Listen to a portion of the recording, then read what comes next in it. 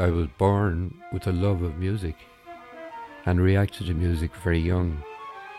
I seemed to develop a need then to compose as time went on, but it's something I was born with. Didn't ask for it, and I just loved music, you know. I was born way back in 1932. There was no such thing as television, and radio was very limited, so people made music at home. My mother played the piano. My father was very interested in literature and in classical music, even though he was a labourer in Guinness. But he was a great influence in the sense that he introduced us to an awareness of literature and an awareness of music. And he brought us to concerts in the old capital, visiting orchestras coming to the Theatre Royal. Radio listening was a huge thing, even though where we lived near James Street School was just a very small one-storey house. But there was a radio in the corner, and that was my magic corner.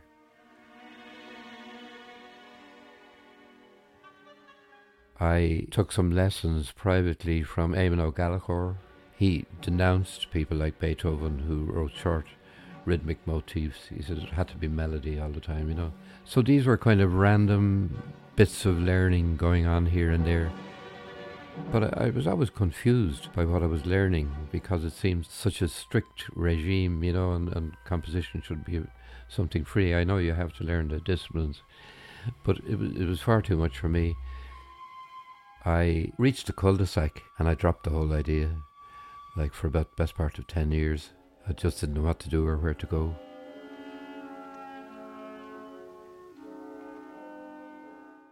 When I got married, I became more stable and around 1960, you know, and I had more time to think of taking up composition again. So I wrote some pretty strict serial pieces at that time and was very fortunate that I actually sent them in to RTE, and there was a series being run by Hans Waldemar Rosen, and he was very kind to me and actually organised to play and record some pieces. There was a chamber concerto for violin and mixed group. That led me down that road, and I wrote quite a few serial pieces then. So it was kind of accidental things happening, you know. But the urge to compose was always there, even though it was suppressed for so long, you know. I used to think, I'll buy a pencil and I'll buy some paper and I'll do this, and I never got further than that, you know. But it was always nagging. I didn't have any feeling of isolation at all. I was just following my instincts. Coming up to the late 60s, I was totally engrossed in the whole computer programming thing, which was just a total revelation. It was just like going into another world.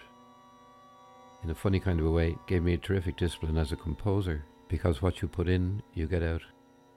You can't be hit and miss in any way, you know, because you learn that the hard way by running a test on a program, and the whole thing collapses because you've done something wrong.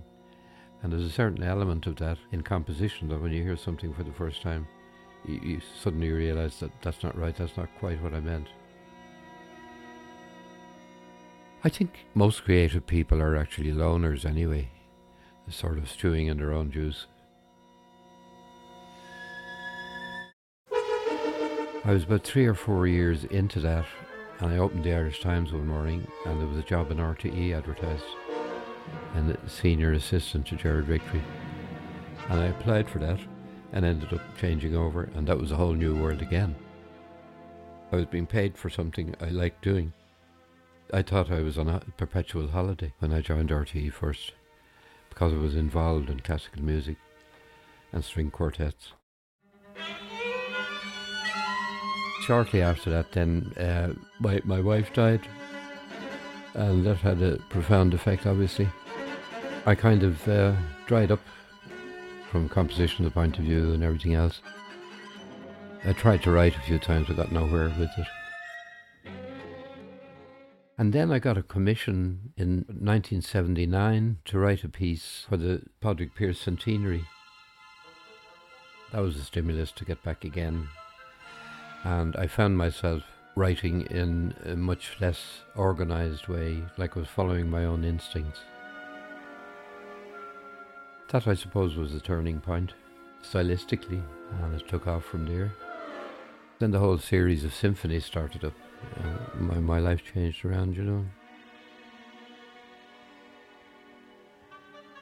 I think my style is naturally expressive and open, and I couldn't find a route through traditional study because I found the method of teaching too inhibiting.